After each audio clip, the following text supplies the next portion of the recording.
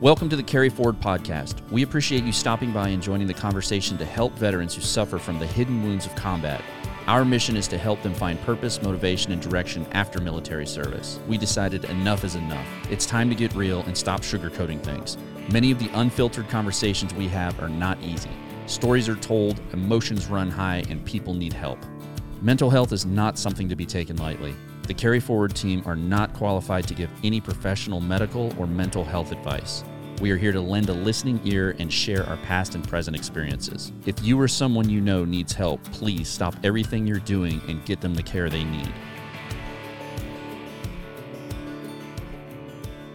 What's up, everyone? Welcome to the Carry Forward podcast. I'm here with Andy and Will once again to continue our discussion about Afghanistan and how our veterans are doing. Most importantly, what I want to do is get out something real fast. We've got a lot of friends who've been messaging us, and there's been a lot of things going on recently. A lot of veterans are really hurting. So right off the bat, I just want to get the Veteran Crisis Line out. So if anybody needs to get an anonymous phone call in or whatever, dial 1-800-273-8255 or text 838-255, and that's the Veteran Crisis Hotline.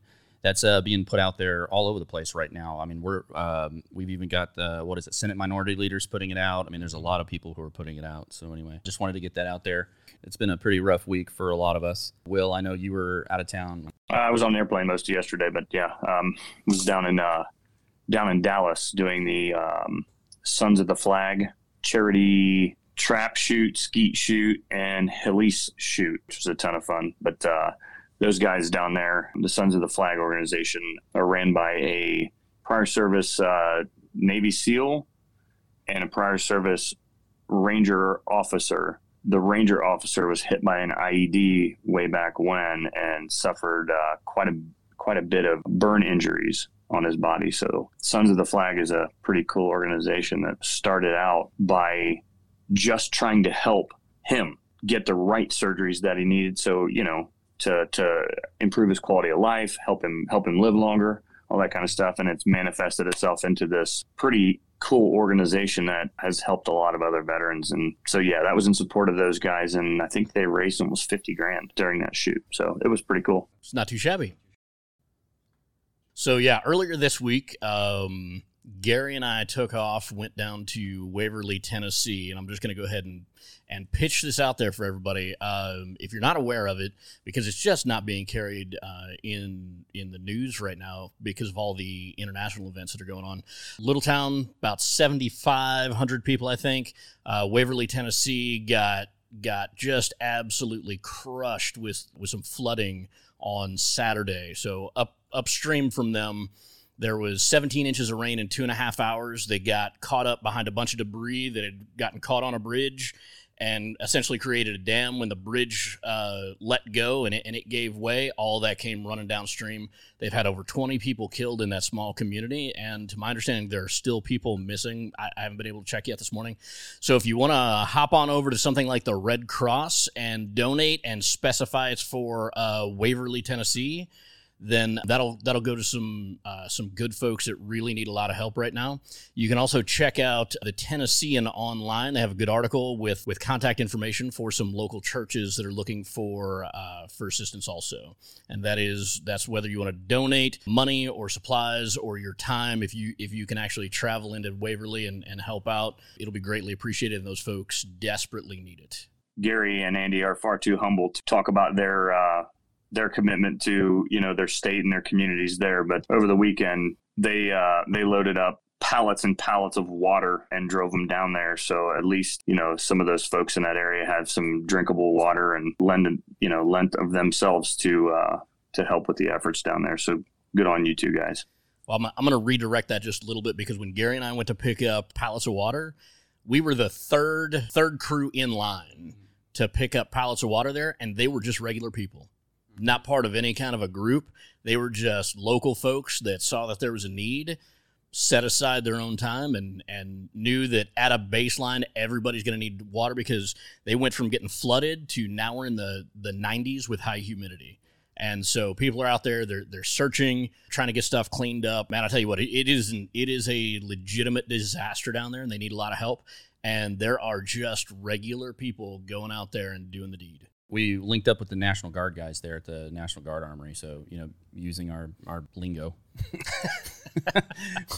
We were able to work our way into the National Guard Armory and just kind of figure out what was going on, but it was good to see those I don't want to say kids, man, because there were a lot of people that were older than us in uniform. Well, there was a combination of folks there. There was Tennessee National Guard and Tennessee State Guard. We're down there. Man, I tell you what, they are getting all those supplies in. They're organizing it. They're getting it distributed. They're doing a lot of hard work out there. So big props to the Tennessee National Guard and Tennessee State Guard folks that are out there that are doing it, along with the TEMA folks that we saw, Tennessee Emergency Management Agency, and local churches. Man, I tell you what, we've got fire rescue out there from all over Middle Tennessee. I think every sheriff's department in Tennessee is involved.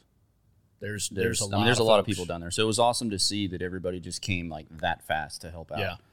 And get on it. So yeah, if there's any veterans in the area too, that especially in our local area or within striking distance, and you guys want to get involved, get your hands dirty and help out, get to Waverly, because it was almost like a baseball bat of water. It just happened so fast. Multiple people described it as just a wall of water that came down the river. So if you guys want to get involved and you need a project to do, and I know you need a distraction and you need to help somebody immediately, no better time than to get into Waverly and get your hands wet. Mm-hmm. Absolutely.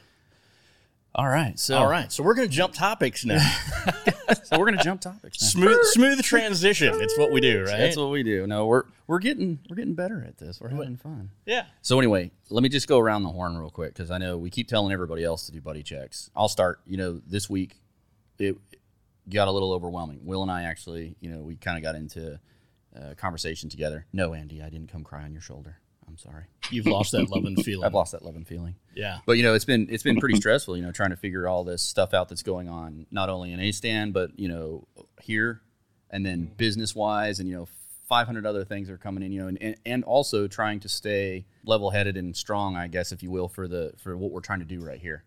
And so many people hitting us up and asking questions and asking me questions. Hey, what do you think about this? What do you think about that? And it's just like it gets overwhelming. Mm-hmm. It gets overwhelming for us. Yeah. Like, there's no question about it, and there's no shame in it. It got overwhelming for me for a little bit. But anyway, yeah, I had, a couple conversations with Will, and then Will, I know he was bouncing the stuff off of me, and he's like, come on, man, you got this. And it was, back and forth. But that's what we do, is we just do the buddy checks throughout the week. So, Will, what you got, man? No, I'm in good shape, man. I had, like I said, that freaking help, being able to help those guys down there in Texas when we were down there this week was a phenomenal feeling. And I got to do something that was incredibly cool for the first time. I've never shot some of those. Like, I've shot trap before, but that was like 20 years ago. And so it was also my first time shooting skeet. And it was also my first time shooting that Helise, which is like, it's supposed to simulate live birds being released or whatever, or being kicked up by a dog or whatever. Man, that was fun. And it was difficult. The big shout out to the Dallas Gun Club. Tom and I traveled in from obviously out of state. So, we weren't flying with guns. So they let us use, some of their really, really nice over under 12 gauges and supplied us with the ammo we needed. It was awesome. But then, you get done and everything comes snap back to reality. And then you got, I'm sitting in the airport yesterday texting with you, and I'm reading articles and stuff like that, just trying to make sure that if I can help, I would help, and knew what I'm talking about in real time, and come crashing down again. It's like, son of a bitch, man. These guys are in an untenable situation right now. You see little snippets of good news, like you and I were just talking this morning about, there's a couple of guys that I'm connected with on LinkedIn that they have people on the ground that are feeding them real-time updates. And you see a snippet of good news like this morning that the resistance fighters that are in the Panjshir Valley schwacked, almost 300 Taliban in an offensive, I don't know if it was this morning or yesterday.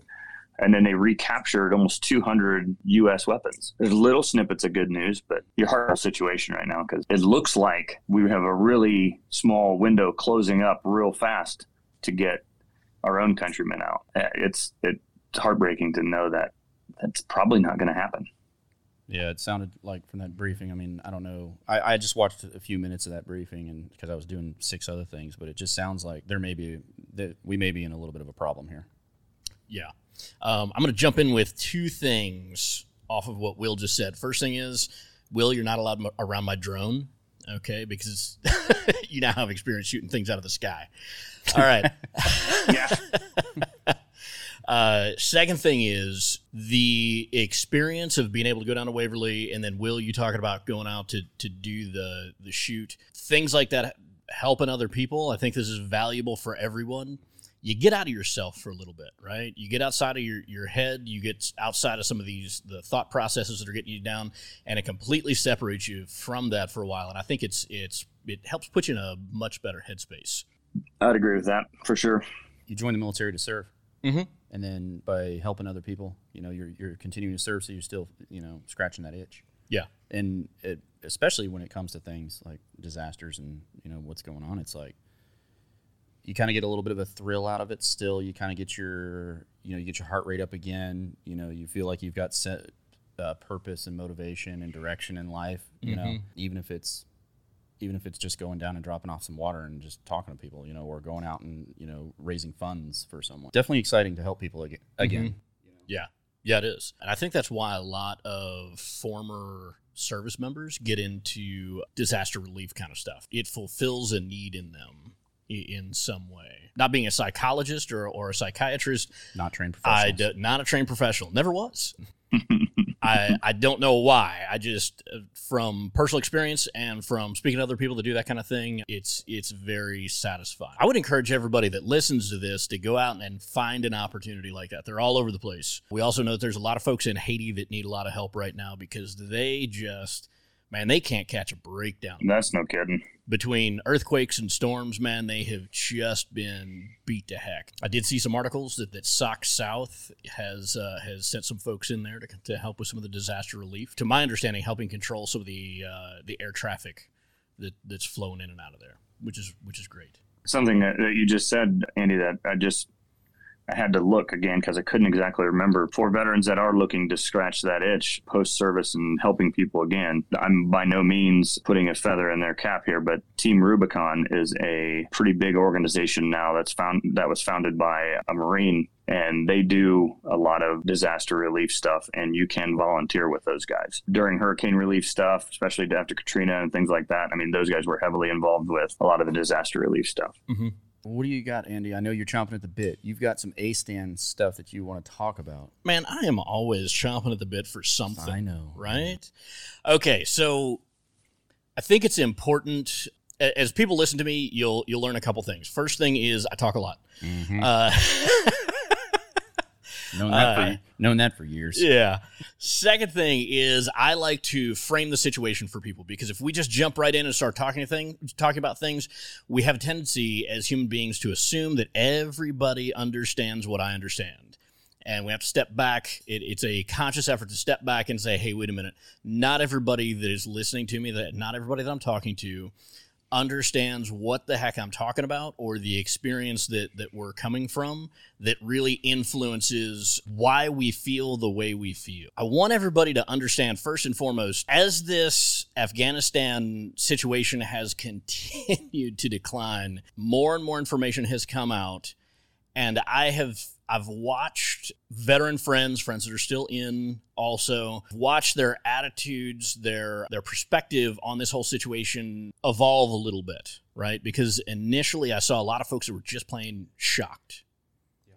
They were shocked that we tried to pull out as rapidly as we did without control measures in place. They were shocked that the Taliban took over as quickly as they did. A lot of folks, myself included, believed that the Taliban would have taken over most of the country anyways.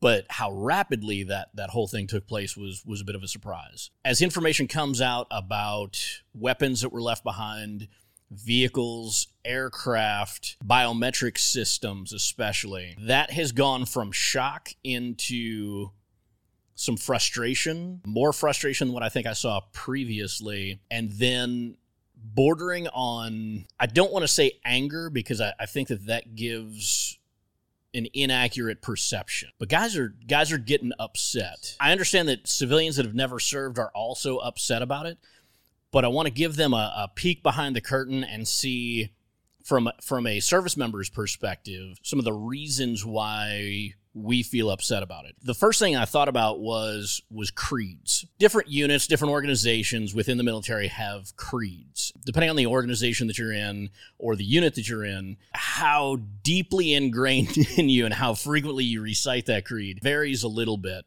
So if we talk broadly for the Army, you have the Soldier's Creed. Inside the Soldier's Creed, one of the things is I will never accept defeat.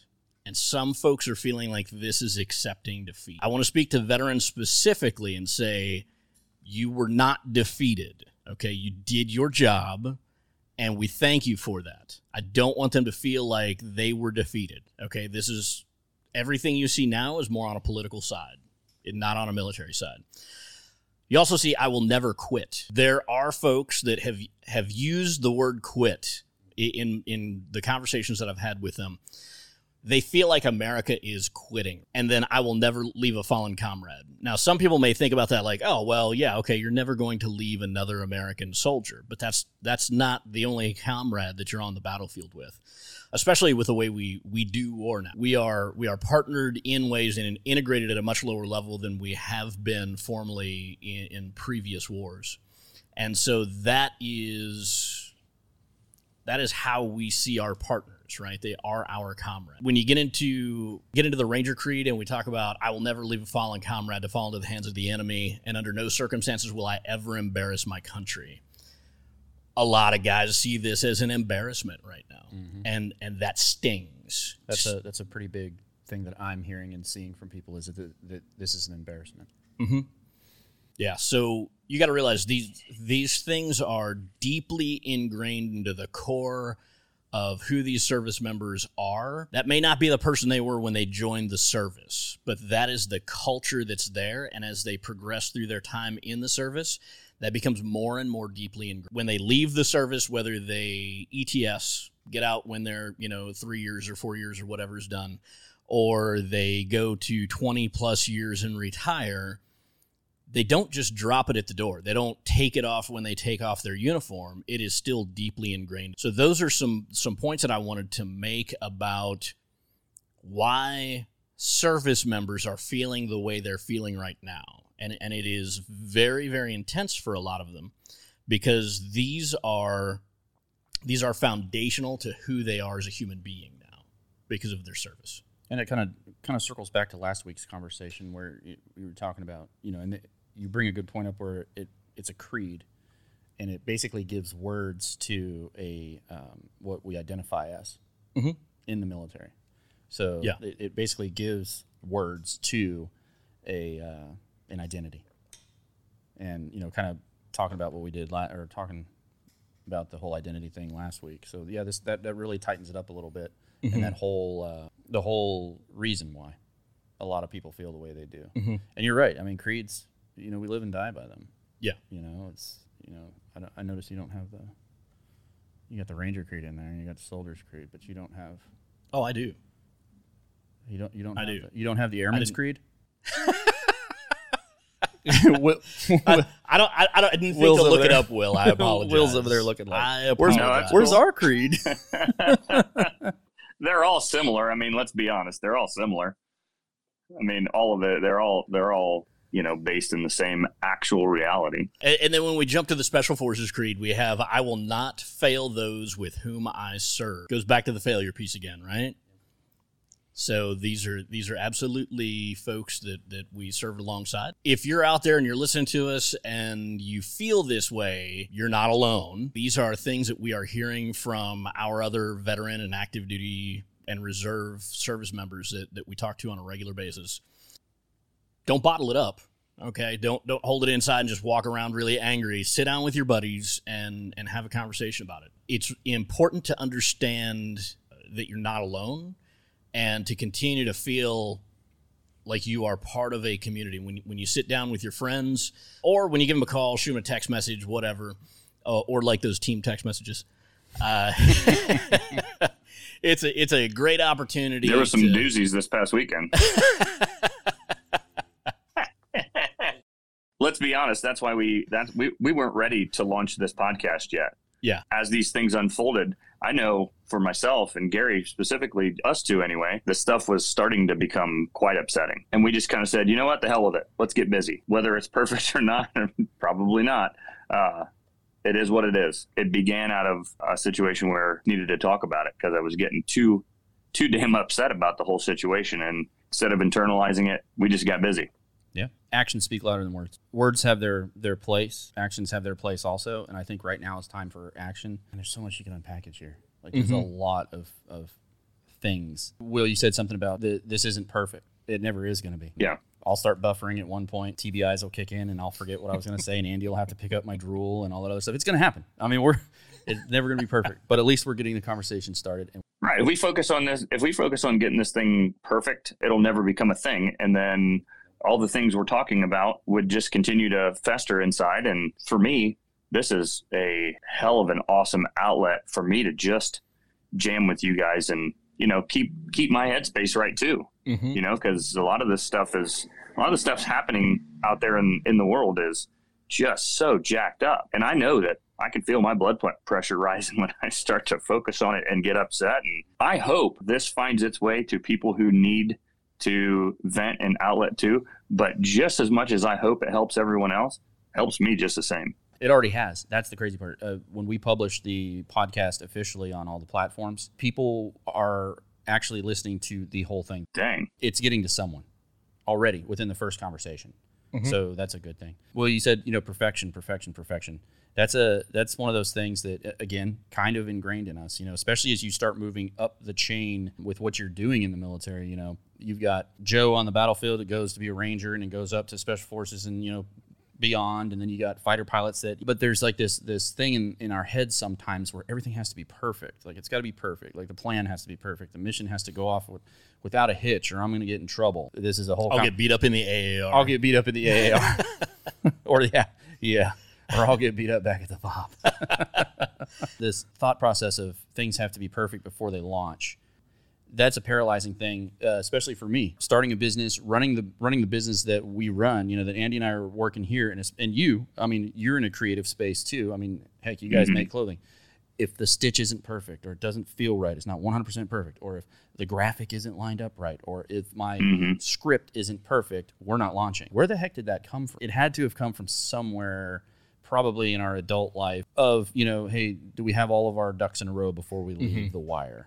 Yeah. You know what I'm saying? Yeah. And I think that it kind of makes people hesitate. Now, going beyond us, and I'm just speculating, there may be a lot of folks out there, a lot of veterans out there that are wanting to do things with their hands or wanting to do things, but they get vapor locked in paralysis by analysis and trying to be perfect before they go out and do something.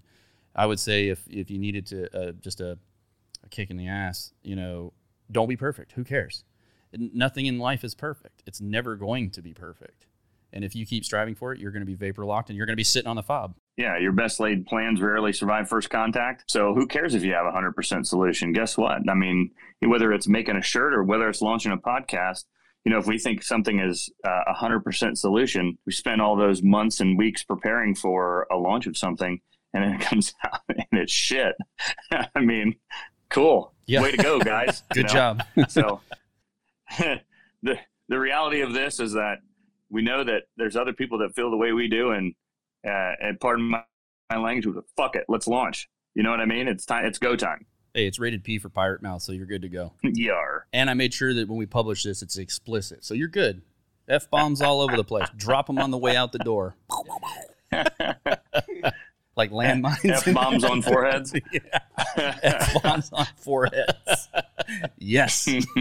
Just like F-bombs on foreheads. Oh man. So anyway, I was just trying to that whole perfection thing. It's not easy. It'll get you. It'll get you every time. Yeah. And I tell you what, people want to take action with this whole Afghanistan thing. What we want to shy away from here is we want to shy away from condemnation or endorsement of a political party or some sort of a platform for donating to help folks.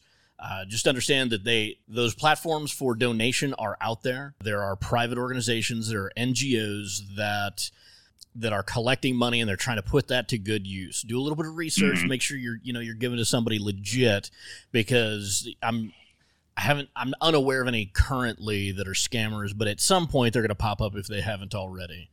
I'm sure. One thing I did see was somebody did question. There is an organization that's an LLC. They're not a 501 or anything like that, and they were being questioned. But what's awesome is that several people know the owner and they vetted it, and they were like, "Yeah, this dude is giving everything he's got." Just because it's a private business does not mean. Yeah. So, but just do your homework and just make sure. Because I mean, if a dude like that snaps into action, you can't say, "Hey, let's wait to help help these guys while our federal government 501c3 exemption or whatever." Who gives a shit? Let's just get in action. Let's get into the action. I mean, who has time to fill out that 100-page application form? Oh, my gentle Jesus. That's not where I thought you were going with that, but okay. Anyways, well, hold on. This segues into a good thing. I forgot I got it on the ticker down there. So, Will, you guys all through the month of September, you guys are taking portions of.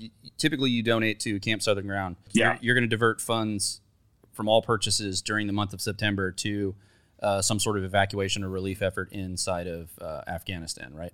Yeah, we're just like you were just talking about. We're trying to figure out the right place for that to go. Our normal donation for the month of September that that we'll have set aside for Camp Southern Ground, we're going to divert to whatever organization we end up finally vetting out that needs the funding to get Afghans out, get Americans out.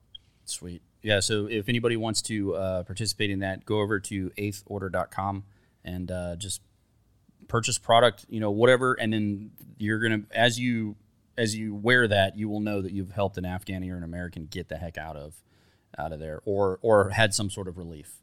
I don't want to necessarily 100% without a shadow of a doubt say somebody's going to get out of there, but you're going to help. So every time you put that shirt on, you will always know that you were part of the what would you a part of the effort? The effort, yeah. However, it's going to go down. Unfortunately, it can't be one shirt, one rescue. That would be. I wish that was the case. Holy crap! Will, let's figure this out real quick. That would be the shit. One shirt, one rescue. Shirt, one rescue. All right, our shirts are now cost $150,000 a shirt. Yeah, you guys are awesome. So we can rent an airplane. We'll get an airplane real quick. Rent an airplane. Yeah. So let me segue into something here that I've been battling with. Andy, I know you battle with it. I battle with it. We all want to get into the fight. I don't know about you, but my back might not let me. But schlepping water around the other day, I was like, I had to go to the chiropractor. It was well worth it, though. Yeah. But broke ass old men. Pretty much. It takes one to know one. It's true. I don't know how many jumps I have, but my doctor's like, "How are you walking?" All of them. All of them. Yeah, that's true. All the jumps. So one thing that I stop and think about, the desire to run into the fire and save someone.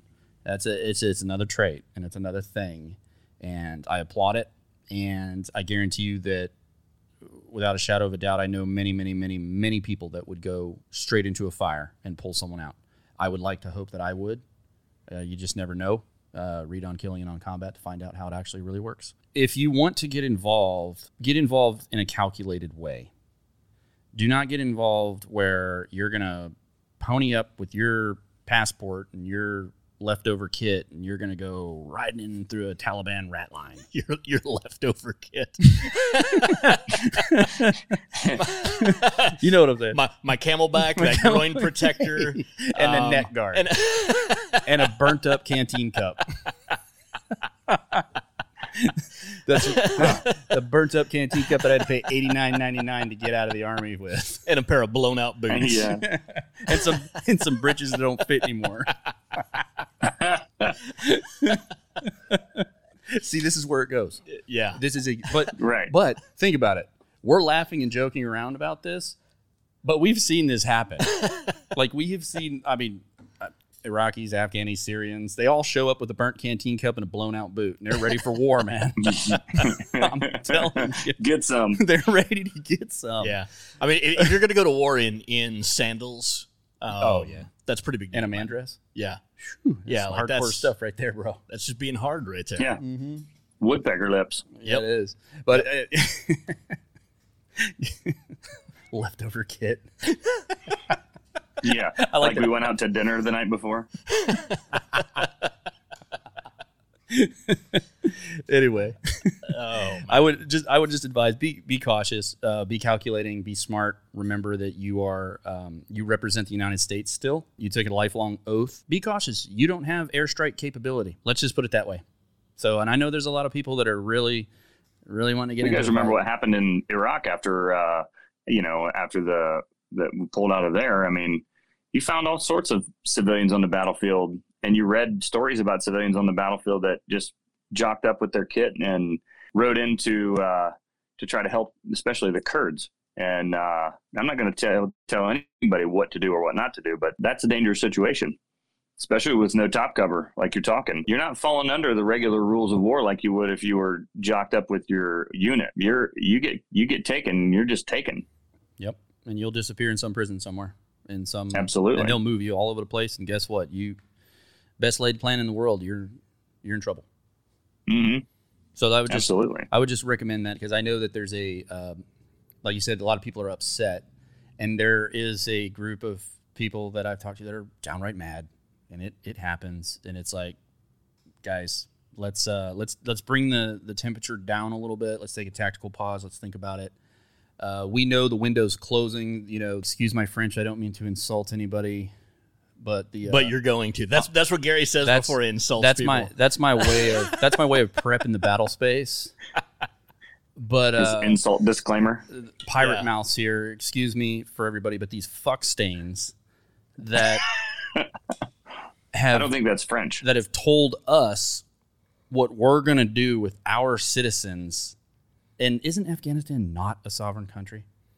There's no recognized government there now, It's a failed state. It is a failed state. So you don't tell Americans what to do in a failed state where we have people. Mm-hmm. Anyway. Well, that was one thing that I was wondering myself in the first damn place when General Austin said, well, we don't have authority to do that. And I'm sitting here scratching my head going, well, a week ago, you had the authority to do whatever the fuck you wanted to in that country. Now, all of a sudden, you don't have the authority to do anything? True. So you're taking orders. Who told you that? The terrorists. The terrorists. The French, the terrorists formerly known as. Oh my God. I don't want to say it again. I don't want to insult people or break people's hearts too much. I don't want them to think ill of me. They already do. I don't care. I am who I am, and we are who we are. True. And you know what? I hope that somebody just heard me say that, and I hope they were like, yeah. Yes.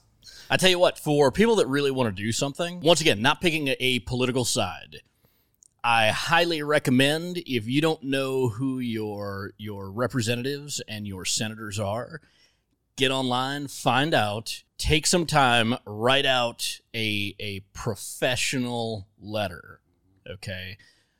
Write out a professional email. Cursing probably is not going to carry a lot of weight, right? Threats will get you in trouble. Name calling is not productive, right? Sorry, that's just the way it is. Well, that goes with anything. It turns people's ears off right away. Yeah. So write your elected representatives. Tell them what you think. They need to know that there's an issue, because as I've gone through some of these NGOs' websites, some of the stuff that they've put out, and they talk about the issues they're having with the Department of State. You got to realize, if you're not going into Afghanistan to recover people, if you're going into one of the border countries or some other country in the region, those are sovereign countries, right? Like, they do what they want to do because it's their country, right? And they're not wrong for doing that. But that's got to be coordinated, and that has to be official, right? So there are letters and agreements and all kinds of things that have to happen. My understanding is that DOS I don't expect them to cater to NGOs, but they're certainly not being very helpful to the NGOs that are trying to get this stuff done. What's an where NGO? Our own government has failed. Non-government organization. There you go. And what's DOS? Department of State. Department of Stupidity. Easy. Yeah. Easy. I know. I got you. Their little bow ties and pins. We need them all. We do. Yeah. The only reason why I ask you that is because there's a lot of people who are listening who probably don't know all the acronyms. True. Remember, we got some people in here. Yeah, that's very They don't true. necessarily know all the acronyms, so we just got to make sure that we elaborate on it. Absolutely. Good catch there, Gary. Thank you. Good catch. That's the briefer in me. Remember, you're not briefing just military people. Yeah. Wah, wah, wah, wah, wah, wah. Exactly. All right, so that everybody that's watching right now that is in our podcast room, just be aware that I am sitting here. As you see me mess around with the tablet here, I'm just trying to keep an eye on that, so that if anybody has any questions or issues that they want to throw in there, anything that's appropriate and applicable, I'll try to get to. Just be aware that is there. Yeah, we get so Dina's got it. She's a super fan. You know that, right? Yes, I do. Anyway, so she's got a pretty decent comment here. As a civilian, I feel that that way as well. We're surrendering. This was back on the Creed when you were talking about the Creed, and how we will never surrender and all that. For example, when I heard on the news that they have countered the possibility of extending the evacuation beyond August 31st to say they will attack. Because after they said they will not allow our evacuation beyond August 31st without causing trouble, that's when I started hearing Joe Biden say that this will not go past August 31st. Hopefully what I'm commenting is making any sense. I feel that the United States is backing down from a threat, and this disappoints me. And more importantly, it scares me. That's an interesting. Yeah, that last part especially. I mean, I think that the whole idea of the unintended consequences of this, we might feel this for a number of years. Mm-hmm. Just think about, what happened in Iraq, right? We've all been there. We've all done that. The second we left, what happened? Exactly the same damn thing that's happened in Afghanistan right now. The ISIS, or what do they hate to be called? Daesh. They come rolling in, and then what did we have to do? The unintended consequence of however that went was a whole bunch more of our dudes had to be redeployed back in there to, start putting bombs on foreheads. Then we had to open up a whole nother front on the Syria side of things, right? I mean, I don't think any of us or any of our people in the government intended to do that. We've seen this movie before. Right. We know what's going to happen next. Mm-hmm. She's right to feel afraid. That place is a harbinger of bad things. And left unchecked, bad things are going to continue to happen. I can't believe we haven't gone back to the lessons learned from previous things in our nation's history and said, okay, well, this is a stupid fucking idea. Why are we just pulling chalks and saying peace? I mean, I have my own suspicions, but people are right to be upset and be afraid. I'm trying to fend back some of those same exact feelings, on my own home front. My wife, she's deployed. Has, not is. Has, not is. Did I say she was or she is? Well, you said she's. Oh, I'm sorry. Right. No, she has that deployed. particular contraction She is can mean now. a number of different things. You're right. You're right. Yeah. Words mean things. Words mean things. She is a civilian now, so Yeah. she is not deployed. But she saw it from a different aspect than what all of us have, and she's concerned that there's a very real possibility that these things may not be over with by December. One of the concerns that we kind of have internally is are our sons going to be dealing? If my sons are dealing with this, I'm going to feel guilty. And I think all dads kind of feel that way who have been in the service, seeing their kids. Yeah, you're going to be proud. You're going to go get some. But then you're going to have it in the back of your head. We could have fucking finished this. Well, let me expand on that here for just a moment. First thing is there are veterans whose sons and daughters have done this. Have already done this. That's true. Before this whole debacle. That's true. I happen to know a guy who was a Ranger medic and then later a flight medic. And I remember seeing him, gosh, it's probably been about 5 years ago. He showed some pictures of his daughter deploying to the same location he had been deployed to as a flight medic, and she was then a flight medic. And it's like, come on, man. We've been at this for a while.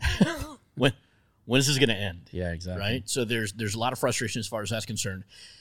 And then that kind of leads into the next one, which is, while we tend to think of warfare and put it into a masculine concept, the DOD has changed, and women are in combat arms. That's not to say that women weren't in combat before. That's to say that you're going to see a heck of a lot more of it when they're in combat arms. And then there's also a bill, I think it's still up now, I don't know that it has been thrown out, to make women eligible for the draft. Yeah, I thought I saw something about that. Yeah. So the question is, for those of you with daughters, is that what you want? You want your daughter to get drafted because if she is eligible for combat arms, she's going to get drafted into the combat arms more than likely, right? Need a lot of infantrymen out there. Yeah, I mean, it's definitely a generational war so far. I mean, I follow a guy on our LinkedIn, and he is the president of the Global War on Terror Memorial Fund. He does a lot of work with former President George W. Bush on that front, and he was a Special Forces guy like you fellers. Dude's very vocal about supporting our nation's veterans, but his boy is a paratrooper with the 82nd and has been there and done that and come home safe and all that kind of stuff. So, I mean, you got 2 generations of warfighters with CIBs on their chest in the same war. Mm-hmm. I don't think it's ever been it has happened before. Not in U.S. history. Yeah, it has happened. Gosh, I read a story about a guy that was a World War II Korean War vet that went to Vietnam. And his son also went to Vietnam. Oh, okay. Yeah. So he started in World War II then. Started in World War II. Went through Korea, ended up in Vietnam. Yep. Son ended up in Vietnam too. Yep. Jeez, it's crazy. It's not that it hasn't happened. It's just that it's not so common. But once you start hitting 2 decades of war, a lot more common really quickly. Mm-hmm. Yeah. Once again, I'm gonna sweep right back around to what I said before, and that is, if you're frustrated with it, you don't like it, you know what to do. Send an email, right? Because it's faster than a letter. Be polite, be professional. Tell your elected representatives what you really think about what's going on. Lots of people get angry. We understand. We're part of that. However, the action that you take when you're angry says a lot about you, right? And if you haven't exhausted all of the systems that are in place for you as a citizen to make a change, you need to rethink what you're doing. But you know what causes me concern? Is that pissed off motherfucker that can articulate while he's mad. Mm-hmm. Those are the ones. Yeah. Those are the ones you got to worry about. That's a dude to look out for. That's the dude to look out for. Like he's articulating very well, and you can tell they're mad. Yeah. Those are the ones you got to look out for. That guy's got a plan. Yeah. And they're gonna make moves. So Yeah. Yeah, that was one of the conversations that we've been having. Andy and I have been having this conversation a fair amount. If you want to stay involved in your communities, we get out. We've already spoke about this. You've got the creeds, you got the identities, you've got the desire to serve, you've got all these things, and there's a world of things to do out there, and get out there and actually make an impact. One of and like you said, Andy, pick up that pen or keyboard or whatever and write and get your professional articulated thoughts out there and make sure that you are keeping your emotion out of it. That's the big thing, is keep your emotion out of it. One of the stigmas is that, veterans are powder keg. Mm-hmm. Okay. Will, you can speak to this a lot with what you've got going on from the Camp Southern Ground side and with the PTS and all that other stuff. But, and I'll tell you what, there are times I feel like I'm a powder keg. It's just what it is. But the thing is, you don't want to show the world that you are a powder keg. Don't be writing letters to your representatives and all that other stuff, and fuck this, and I'm gonna gun up, and I'm gonna It's like, no, bro, you literally just fell into the stereotype, and you fell into the trap that we are trying to prevent. Mm-hmm. If you stop and think about it, one of the biggest things in the military was professionalism and know your audience, and maybe not at the Joe level. There was professionalism, but Joe don't know his audience. Okay, I was a Joe for a while. I didn't know my audience. But there was a reason why. When the commander would have everybody in the room and be like, "Does anybody have any questions?" and the first sergeants all perked up like little prairie dogs. All the first sergeants were like this. Don't you fucking say a word. And you got that one PFC. Yeah, the one. And the hand starts going. Everybody's like, "Oh, we are so dead. We're done." Yeah, sir. What about my leave? Shut the hell up. Those guys don't know their audience. Right.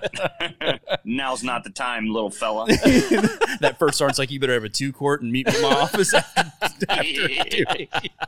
You better bring a PT belt. Bring some your Bring me your squad lunch leader. because I'm going to eat it. Bring your Yeah. lunch because I'm going to eat it. Bring your squad leader And his lunch, too. and your platoon sergeant. Yeah. Oh, yeah. Good Lord. So, anyway, kind of getting... not getting off track here. But know your audience, okay? I'm a veteran, okay? We're not a subgroup of anything. We're all veterans. I'm a Green Beret. Earn the tab will always be a Green Beret, but I'm a veteran. Okay, I don't walk around, I'm a veteran Green Beret. No, we're all veterans. And we all have this thing that's called a level of professionalism that people are going to expect.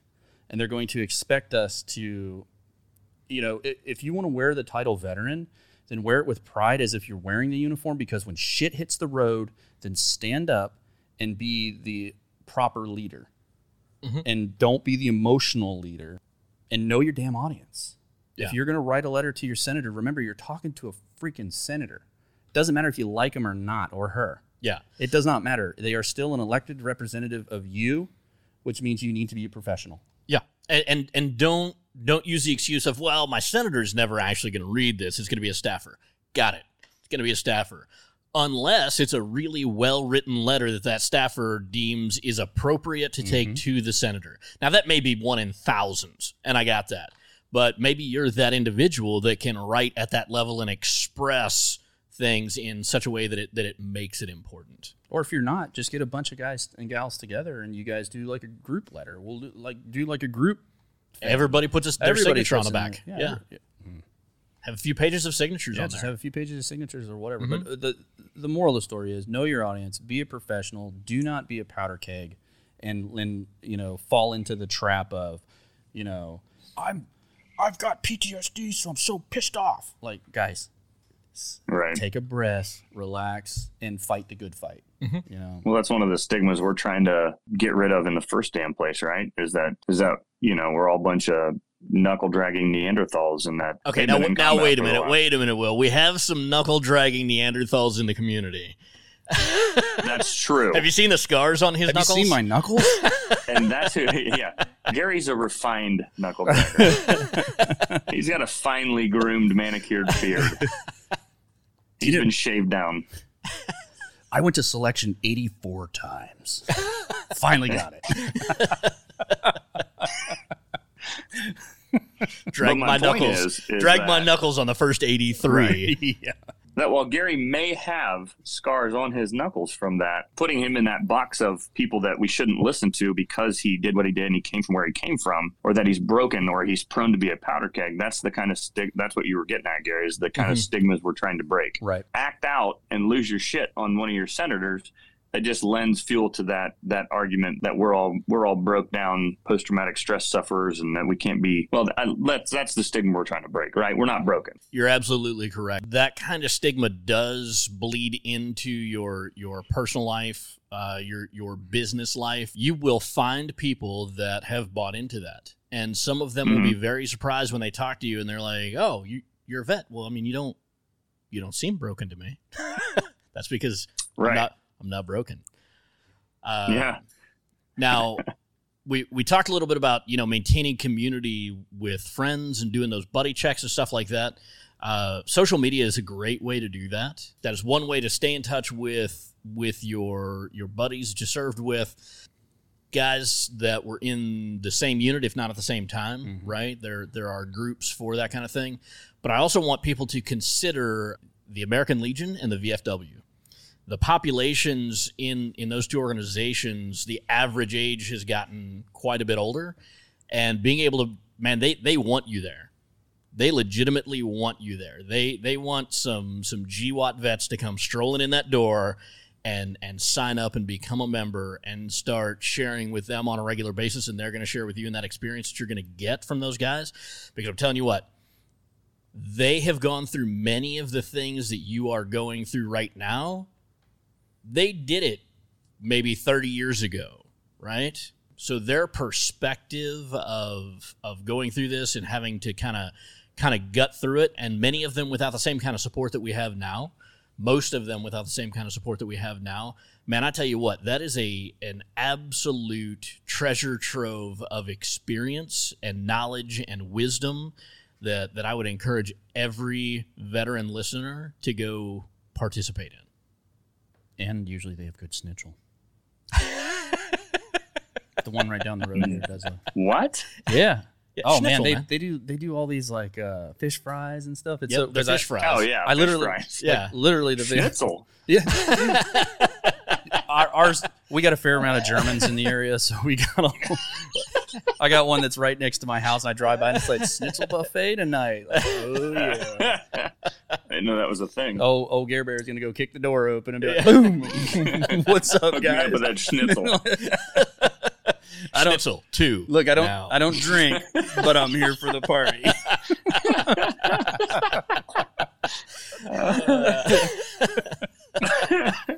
Okay, disclaimer: your local may not have schnitzel. Got it. Okay, Right. Or fish fry. You may have to encourage them to, baby steps. Go to hot dogs. From There you hot go. dogs, switch over to brats. Yep. Right. Upgrade to Once you're burgers. at brats, start throwing in a little bit of sauerkraut. Yep. Just don't roll in there with that like keto diet shit. All right. I got it. Some of y'all Oh my goodness. just keep that shit out of the VFW. All right. I'm pretty sure that those. And don't tell a Korean War vet that he needs to start doing CrossFit. Okay. Oh, jeez. Okay, that sounds like a story. Did that happen? No. Not, well, I mean, You should. I'm willing to bet with CrossFitters it's happened There's- more than once. Brother, I've had so many conversations with bro, you need to get into CrossFit. No, I like my back. And I got to be careful with it. And I got to be real careful gotta with be my careful back. with it. Like, I seen you guys do pull-ups before. There is no form there. That I'm not a I don't know physicist. what that is, but it ain't a pull-up. Looks like it looks like a hanging seizure. My wife does CrossFit, and so do my 2 oldest daughters. And I can't even. No, I can't do it. Nope. They're like, oh, I'm gonna go knock out like 500 burpees into pull-ups. Like, okay, you have fun with that. I'm gonna go back to bed now. Yeah. Cool, bro. Cool, bro. It's funny because my wife walks around here all the time, and she's like, she's like, I can always tell one of USF guys. I'm like, well, that's pretty stereotypical. She goes, no, look at the thighs on you guys. You're wearing your tiny little shorts, and you guys got these big old shoulders walking around. I'm like, how do you know that's not a 101st kid? Clearly not talking about me. Clearly not talking about me. Yep, I got my. I am the anomaly. Yeah, I've embraced the dad bod. I embraced the dad bod before I even took my uniform off. No. You have a vet bod. There you go. You have a vet bod. Is that what it is? Yeah, which is like a dad bod with more knee pain. Yeah. Oh, that makes a lot of sense. Yeah. Yeah. Now you could substitute that with back pain, ankle pain, wrist Sure. pain, whatever, man. Shoulders. You're pretty much fueled Deaf. by. Yeah. You're pretty much fueled by hate, anger, CLP, Caffeine, Motrin, tobacco, and some Rippets. Yeah. Oh my God. That's what's keeping you alive. Dude, I'll never forget the first time Rippets made their emergence here stateside, and I was like, Did you have a moment? Rippets? Where did this come from? I was disappointed. I was legitimately disappointed when I first saw them that they didn't come in the small cans commercially. Oh, I'm like, no. come on. The midget cans, yeah. Yeah, midget can. I want to go to Sam's Club or Costco or wherever else, and I want to buy a flat of the little Rippet cans. What Yeah. flavor? Hey, do I really like them? No, not really, Just to man. have. It's nostalgia. I'll tell you what. This is what we're gonna do. That's exactly right. We need to go find a case of Rippets, and we're gonna put it in the background here. We're just gonna have like a whole bunch of like OIF, OEF nostalgia in here. Yeah, so if there's Maybe any, we can get them to sponsor our podcast. Yeah, well, I was there you also thinking that if there are any Taliban out there that came across a cache of Rippets and you want to get rid of it, just hit us up. Send us a I know a guy. message. I know a We'll guy. send you a P.O. box. I'm not giving you the address to my house, and you can send us a few pallets of Rippets, and we'll put them right here in the background. I got one even better. How about we just take a plane in? We promise we won't sneak out any Afghan interpreters on our way out. Don't do that. That'd be We're coming just for the Rippets. Just for the Rippets, yes, just for the Rippets. Nod, wink, Yeah. wink. You guys sure are heavily armed for Rippets. You damn right. That's expensive cargo, It's boy. expensive. Yeah, And then as But you're it's gotta flying be over the- the it's gotta country, be you can the just minigun. chuck them out the back one at a time. Man, I'm all for leaving hand grenades. Telling you. Oh, That'd be epic. That would just be funny. Gary and his aerial delivery of hand grenades, man. I don't know where this desire comes from. It's like old World War I bomber type stuff. Oh, They just hang okay, like yeah. an artillery shell out the back of the plane and just drop it. Just call us like the Red Baron. Boom, boom. Get a little lower, boys. That's a 5-second drop. That's legit, right? Like, Yeah. can you just imagine? Yeah. That's what we'll do. We're going to go get a whole bunch of triplanes. We will stage them in the border countries north of Afghanistan. I like it. Yeah. Yeah. Could you imagine those those shitheads are waiting for like high tech aircraft, and all of a sudden you just hear like sputtering. Or you get Well, I like guess an, one of the an drones Amazon that they captured. drone that's got a claw on the bottom and it just flies over with an M68 frag and goes, "Here you go, Yeah. there you go."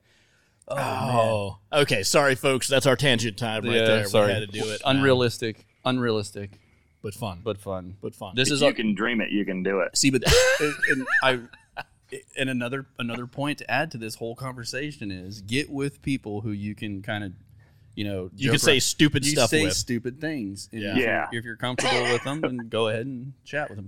Get on the show here with us, man. We'll let it rip. That's why we rated it E and P for pirate mouth. EP. What? EP, whatever Whatever it the new is. rating schemes are, whatever, I thought rated E was for everyone. That's what I thought too, and I saw it when our podcast last week published on all the platforms, and I'm like, it says E, and then I went to the distribution platform, and it says E is for explicit, and I was like, you can Aha. just put a damn standard across the board. If it's MC-17, let's just make it MC-17 and call it good, Put the same damn ranking across the board, whatever the platform is. It doesn't matter. Well, you have PG-13, right, for movies. Yeah, And yeah. you have TV-14. TV 14, yeah. Yeah, what's the difference between 13 and 14? Like how much? 1 year. Yeah, like But how other much than more? that- How much more mature are you from 13 to 14? Like seriously, Quite. Like we're ready to break your plate and send you out into the world. Yeah. I'm almost a man. Anyway, so yeah, what else you got over there, Will? My last big ticket thing that I read, I read an article this morning that was penned by a 3-star Afghan general, published in the New York Times this morning, and it was a long article, and I mean, very well written, very articulate, describing, the situation that leading up to kind of the fall of Kabul. This dude, and the reason he wrote it is because he takes exception to all of the talking heads in the government that said the Afghan army just quit, right?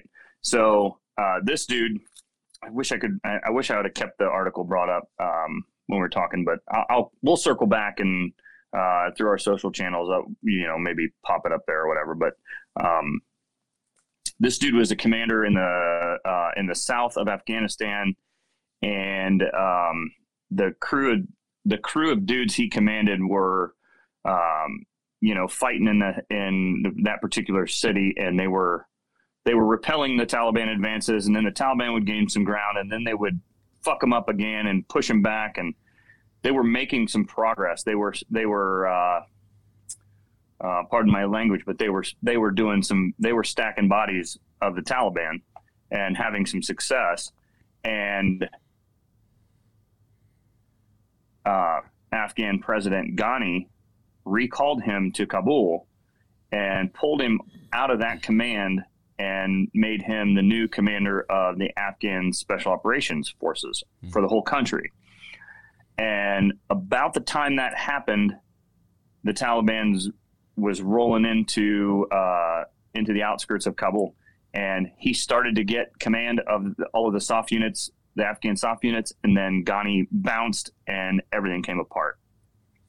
The overall point of the article was basically that not only was the previous administration's plans for, pulling out of Afghanistan broken, but this current administration's execution of those plans was just totally fumbled.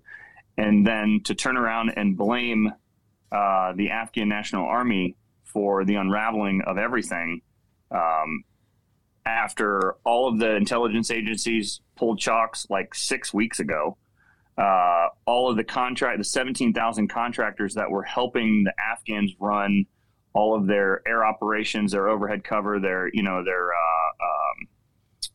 any kind of CASEVAC or call for fire or anything like that. It just wasn't something that. Oh, and not to mention all of the technology assets that were in place with air assets or with direct fire munitions or laser guided munitions, you name it. When those contractors pulled chocks, also they took all of that technology with them. So not only did they lose it, but even if it would have remained, they wouldn't have had any of the expertise to run any of it. Mm-hmm. So he was basically calling out, he was throwing the bullshit flag, like, you guys botched this operation, this pull-out operation, and it was never set up for success in the first place because essentially all of the critical overhead operations that U.S. and then contractors were running. It's not as if we cross-trained Afghanis to pick that up and run with it after the fact. I mean, yeah, of course they had some helicopter and aircraft capabilities, fixed wing and rotary wing capabilities. One thing this guy called out very directly was, thanks for leaving the Blackhawks. The contractors took all the rockets and the rocket pods off the sides. What the fuck am I going to do with it?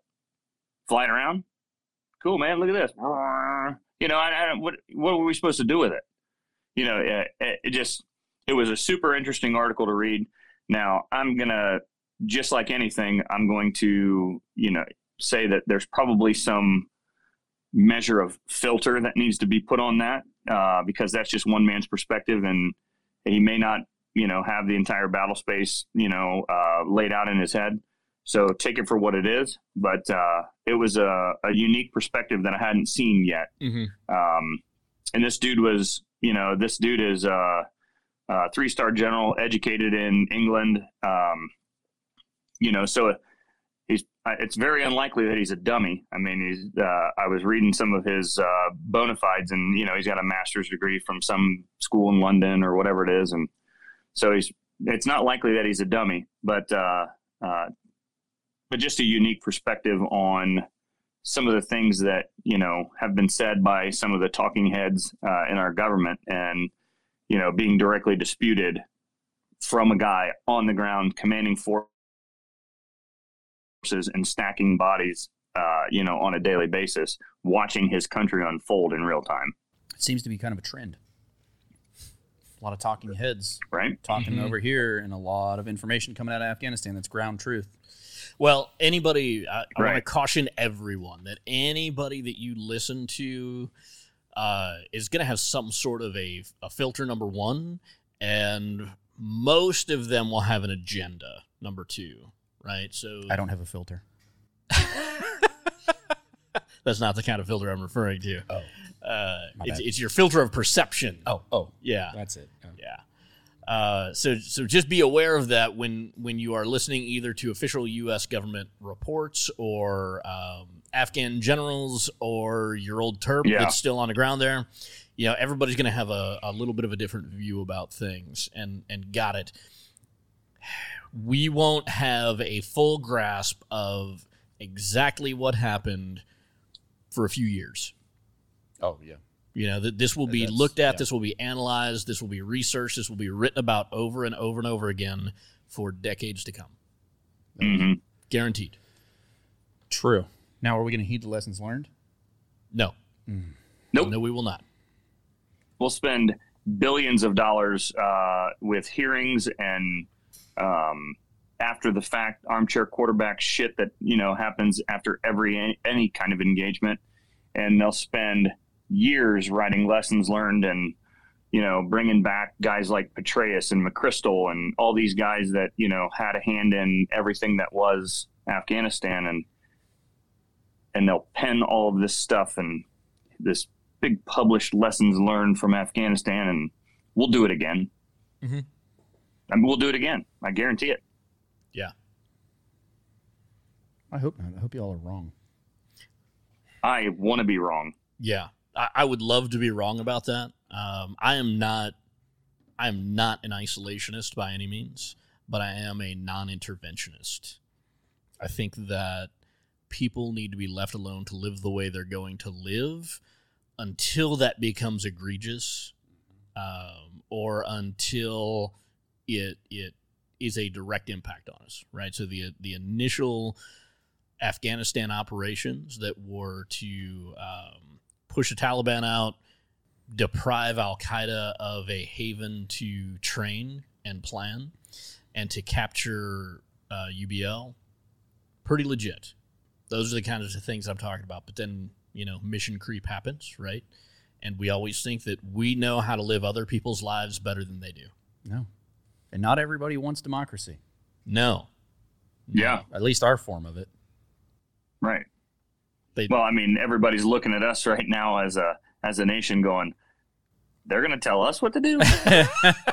Oh, there goes that Come on, boys. embarrassment in the creed again. yeah. I mean, for shit's sakes. You hit on something there, Andy. I think that I'm also a leave them the F alone kind of dude, but I'm also the kind of guy who thinks that for a place like Afghanistan, just generally as an example, we should be doing everything we can to, like our intelligence community needs to be involved. Our soft community needs to be involved, or at least from a counter-terror standpoint, we don't need to commit an entire campaign to something like that.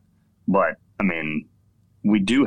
I think we should have the capability to at least see it and watch it and pay attention to it. But yeah, I'm with you on the let them live however they want. In the meantime, the IC needs to be like watching that, and we just yanked everything out of there. Mm-hmm. That's a head scratcher for me. It's like, okay, everyone else in the world is saying, now that you've pulled all of this out, this is going to happen again. Mm-hmm. And they're like, so pull them out. I said, I'm pulling them out, pull them out. Shit, I saw the Brits. Okay. They pulled their whole government in, their whole parliament, everybody in, and they're like, whoa, what the Yeah. hell? They pulled their government in. They're not worried about stuff that we're worried about, voting and whatever else, whatever. Anyway, they're all trying to figure the damn problem out. Like, that's other countries' Right. number one thing, and they're turning in and going, what the hell is wrong with the United States? What just happened? Right. Everything else, full stop. We have to whole brain this thing until we figure it out. Mm-hmm. Oh, yeah. I don't care. We've got AMSITs on in a failed state. I was asking someone, a friend of ours, are we looking at the biggest hostage situation ever in U.S. history for sure? And the God's honest answer that I got was, I think we are. Potentially, yeah. We need to be focusing on getting people home and getting people back here safe, and then let's go ahead and throw the knives back in the middle again, and we can deal with whatever bullshit we got going on in our country. Mm-hmm. But right now, as a nation, Right. this needs to be like, in my opinion, this needs to be like another 9/11. Everybody needs to stop what the hell they're doing and rally behind this and get people home. If it's a shit show, there's nothing we can do about it. We're already eating the sandwich. So if we're going to eat it, let's make sure that we get everybody home, and get everybody home safe. And then if we want to go back to whatever social issues we're dealing with, I don't like the way Andy calls me. Whatever. We won't say it on air. Whatever. Mm. Whatever gender you want to talk about, or whatever issue you want to talk not about. even that. Like, stop voting on a $3.5 trillion, tax and spend package. Mm-hmm. While we're in the middle of this is an actual fight, and has potential to be an absolute powder keg where a bunch of American citizens and people who helped us from Afghanistan are going to die. Correct. They already are. Yeah. Full stop on this stupid shit of spending and infrastructure and blah, blah. Just stop for a minute, take a breath, stop trying to jam this shit down our throats, and let's take actual stock of what's happening here, and let's do what we can do to fix it. Everybody, stop being a Democrat, stop being a Republican, and just be a dude from America that cares about Americans. And do debt. Is that legal? Yeah. Yeah, It's legit. I don't know. Okay. Legit. But no, yeah, you're right. Right now, we need that rally like we saw on 9/12. Right. 9/11, the event happened. 9/12, Everybody was in America. everybody was focused. And what are the numbers you're seeing? The last number I saw was about 10,000 American citizens still in. Well, I mean, I know that has been a lot of discrepancies on that because that is all based on American citizens signing in essentially with the embassy when they come into country, registering, thank you, with the embassy when they show up in country, and then also when they're on their way out, be like, I'm out. So because people don't necessarily do that, right? You're not required to do that. Okay, it helps an awful lot in a situation like this. Highly recommended. Highly recommended. Highly recommended. Yeah. It didn't necessarily happen, right? So some of the people they thought were in country were not in country. Some of the people they didn't know were in country are in country. So there's some discrepancies there. But when they won't release the at least estimated numbers, not to us, like I get it. You don't want to put that out public. You don't want the Taliban to have like a relative, they're going, relatively shit, close there's number. 15,000 Americans. Let's go get them. Yeah. Okay, well, we've only got 10,000. Right. We're still missing 5,000. Exactly. I get that, but at least release that to lawmakers, right? When they're in a classified briefing, let them know. Okay, I'm sure they have, though. No. So I was watching a press conference with a bunch of folks, to include our own Mark Green. Was this the link that I sent you? Yeah. Okay. Yeah. Okay. So I didn't watch the whole thing. They wouldn't even tell them how many folks were missing right now. That's pretty bad. I'm wondering. To be honest with you, though, I mean, kind of, we've sat in similar things like that. I would be willing to bet that they just don't know. It's not that they don't even want to like just throw a number out there because you know how people are going to grip onto it. But the bottom line, it doesn't matter. They can come up with a range. Yeah. Right. Yeah. Regardless of what they are 100% sure on or not. Right. They could come up with a range, and they could tell our elected officials, who then could turn to us and be like, "Hey, constituents, I can't release this information because it is classified. Here's why, but understand that like I know what's going on." But here's the point. Here's the bottom line with all of this. It doesn't matter how many American citizens are over there.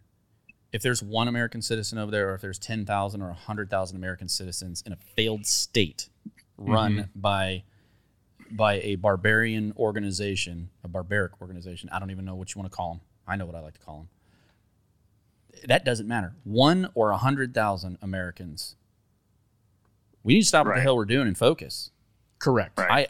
I know for a fact that there's 2 units that's their sole purpose in life, or well, it used to be. Yeah, I know they can't handle tens of thousands, but there are a lot of folks that are. But there's a whole engine that work behind with them. Yeah, absolutely. There's a whole engine behind them. And if we're looking at a mass exodus of American citizens, that should bother people. Like, really, where the hell are we at right now? You're saying it, I'm saying it, and pretty much every veteran that I've talked to is saying it.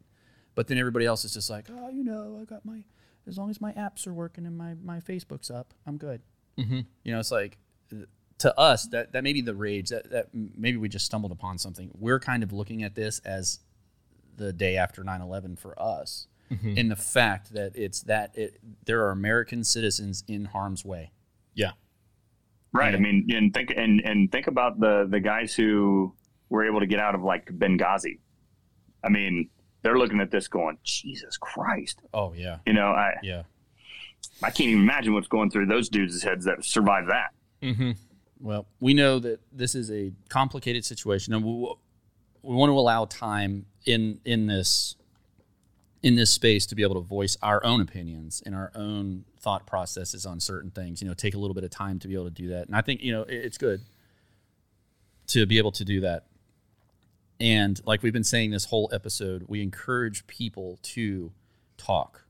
All right. Get with people who understand you. Get with people who can speak your language, who aren't offended by your thought process.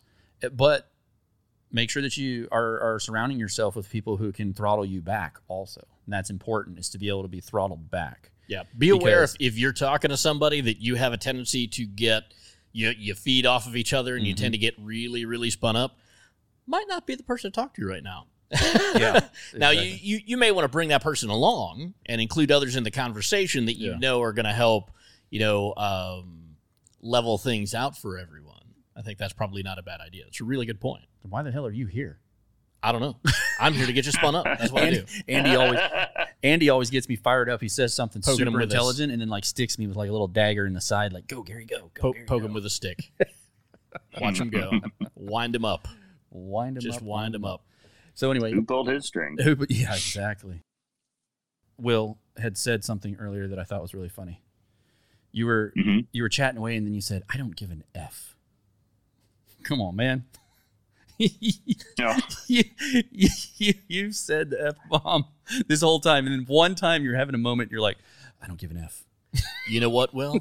I'm going to take that as you trying to improve yourself, and I want to say thank you for that. Shut up, Andy. Good work. Good work. Don't listen to him. Andy. Don't listen to him. One time out of 50. I'm going to go back and listen to this, and we're all going to be like, we're going to have a digital ticker on the bottom. a ticker on the bottom, yeah. You should have an F-bomb ticker and then show duds. I like where your head's at. That was a dud. Yeah, I like that was dud. Okay, so 2 things. See, we come up with all these fun ideas. 2 things then. We should set up the virtual tip jar. And if people would like to donate to the podcast and to the efforts and everything that we got going on right here specifically to run this thing, that would be much appreciated. But then what we do is for every dud, you give like a good tip.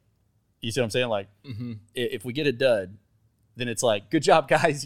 You're growing up. You're starting to acclimate. Here you go. Here's $10. But if you showing drop some Have self-control. our own reverse cuss jar sitting there. There you so go. when we throw a dud, then we have to put money in the cuss jar. Okay. No. So if we drop an F-bomb, we put money in.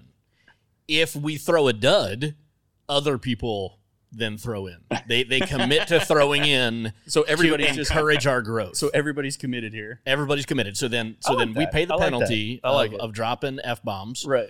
And then when we show that kind of self-restraint, then other people commit to donating. Oh boy, that's gonna be hard. We need to find some wealthy donors. No kidding. Because when I get off on a tangent, I'm on it. Yeah. So are you. Don't even act like you're not. Andy, I've spent That hurts me. I spent many That hours. cuts me deeply. I was thinking about this last night. So I was tossing and turning. You were thinking about me last night, Yes. tossing and turning? Yes, I was thinking about you tossing and turning. No, so I was tossing and turning around last night, kind of going over Weird. my head how this episode was going to go today. You know, just in my head. Since Jeff's not here to run technical side, Jeff. Anyway, I got to throw his name out there. Yeah, come on, And, Jeff. Yeah. So you get nervous about this type of stuff. You know, is it gonna work? Are we gonna have the same situation that we had last time, where you go live and all of a sudden, boom, it dies on you? Yeah. You have 7 minutes worth of technical 7 difficulties minutes. right out the gate. 7 minutes of us going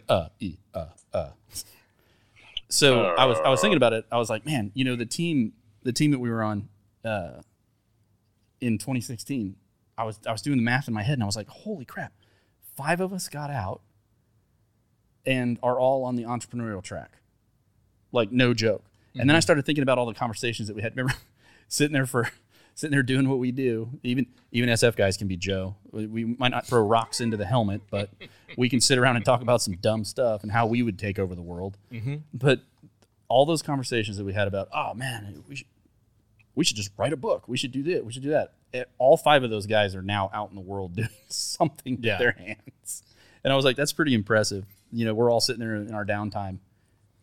Just 5 years ago, and look at where we're at now. And then of course, you know, Tom, with Will and linking up with Will and everything on the 8th Order side, and it's weird how the world works. Mm-hmm. I don't know where I was going with that, but anyway, you were going to say something seriously about 7 minutes ago. I'm testing his TBI. Okay, he is. His memory. He's testing it. But on the bright side, I have a reference right in front of me. So what I wanted to do. Oh, he's over here taking notes. As we start working our way towards wrapping things up and closing down, I want to encourage everyone once again. Call your buddies. If you haven't talked to them in a day or two, or you haven't talked to them in a month or two or a year or two, doesn't matter. Give them a call, shoot them a text message, have a conversation, do your buddy checks, see how everybody's doing. The other thing is get involved locally. Go check out your local VFW. Go check out your local American Legion. I think that those are good organizations, man. And then you want to hit the Veterans Crisis Hotline? Yeah, and Veteran Crisis Hotline. You can anonymously call them and whatever. I have never used it. I do know some guys who have. But anyway, the number is 1-800-273-8255. And the text number, you can text them 838-255. If you guys got anything going on, if you can't get a hold of a buddy or you can't get a hold of anything that you feel comfortable with, you can call the Veteran Hotline, the crisis line, and they'll take care of you. Couple of thank yous recently. Again, this past weekend participated in that Sons of the Flag charity skeet and trap and Halise shooting event.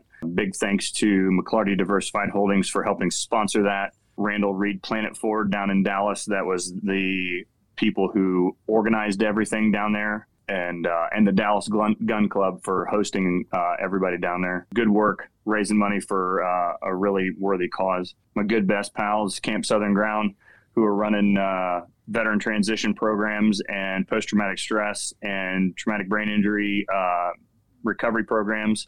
When you buy from us, we give to them. And then also the month of September, we are diverting some of that donation to these Afghan evacuation efforts.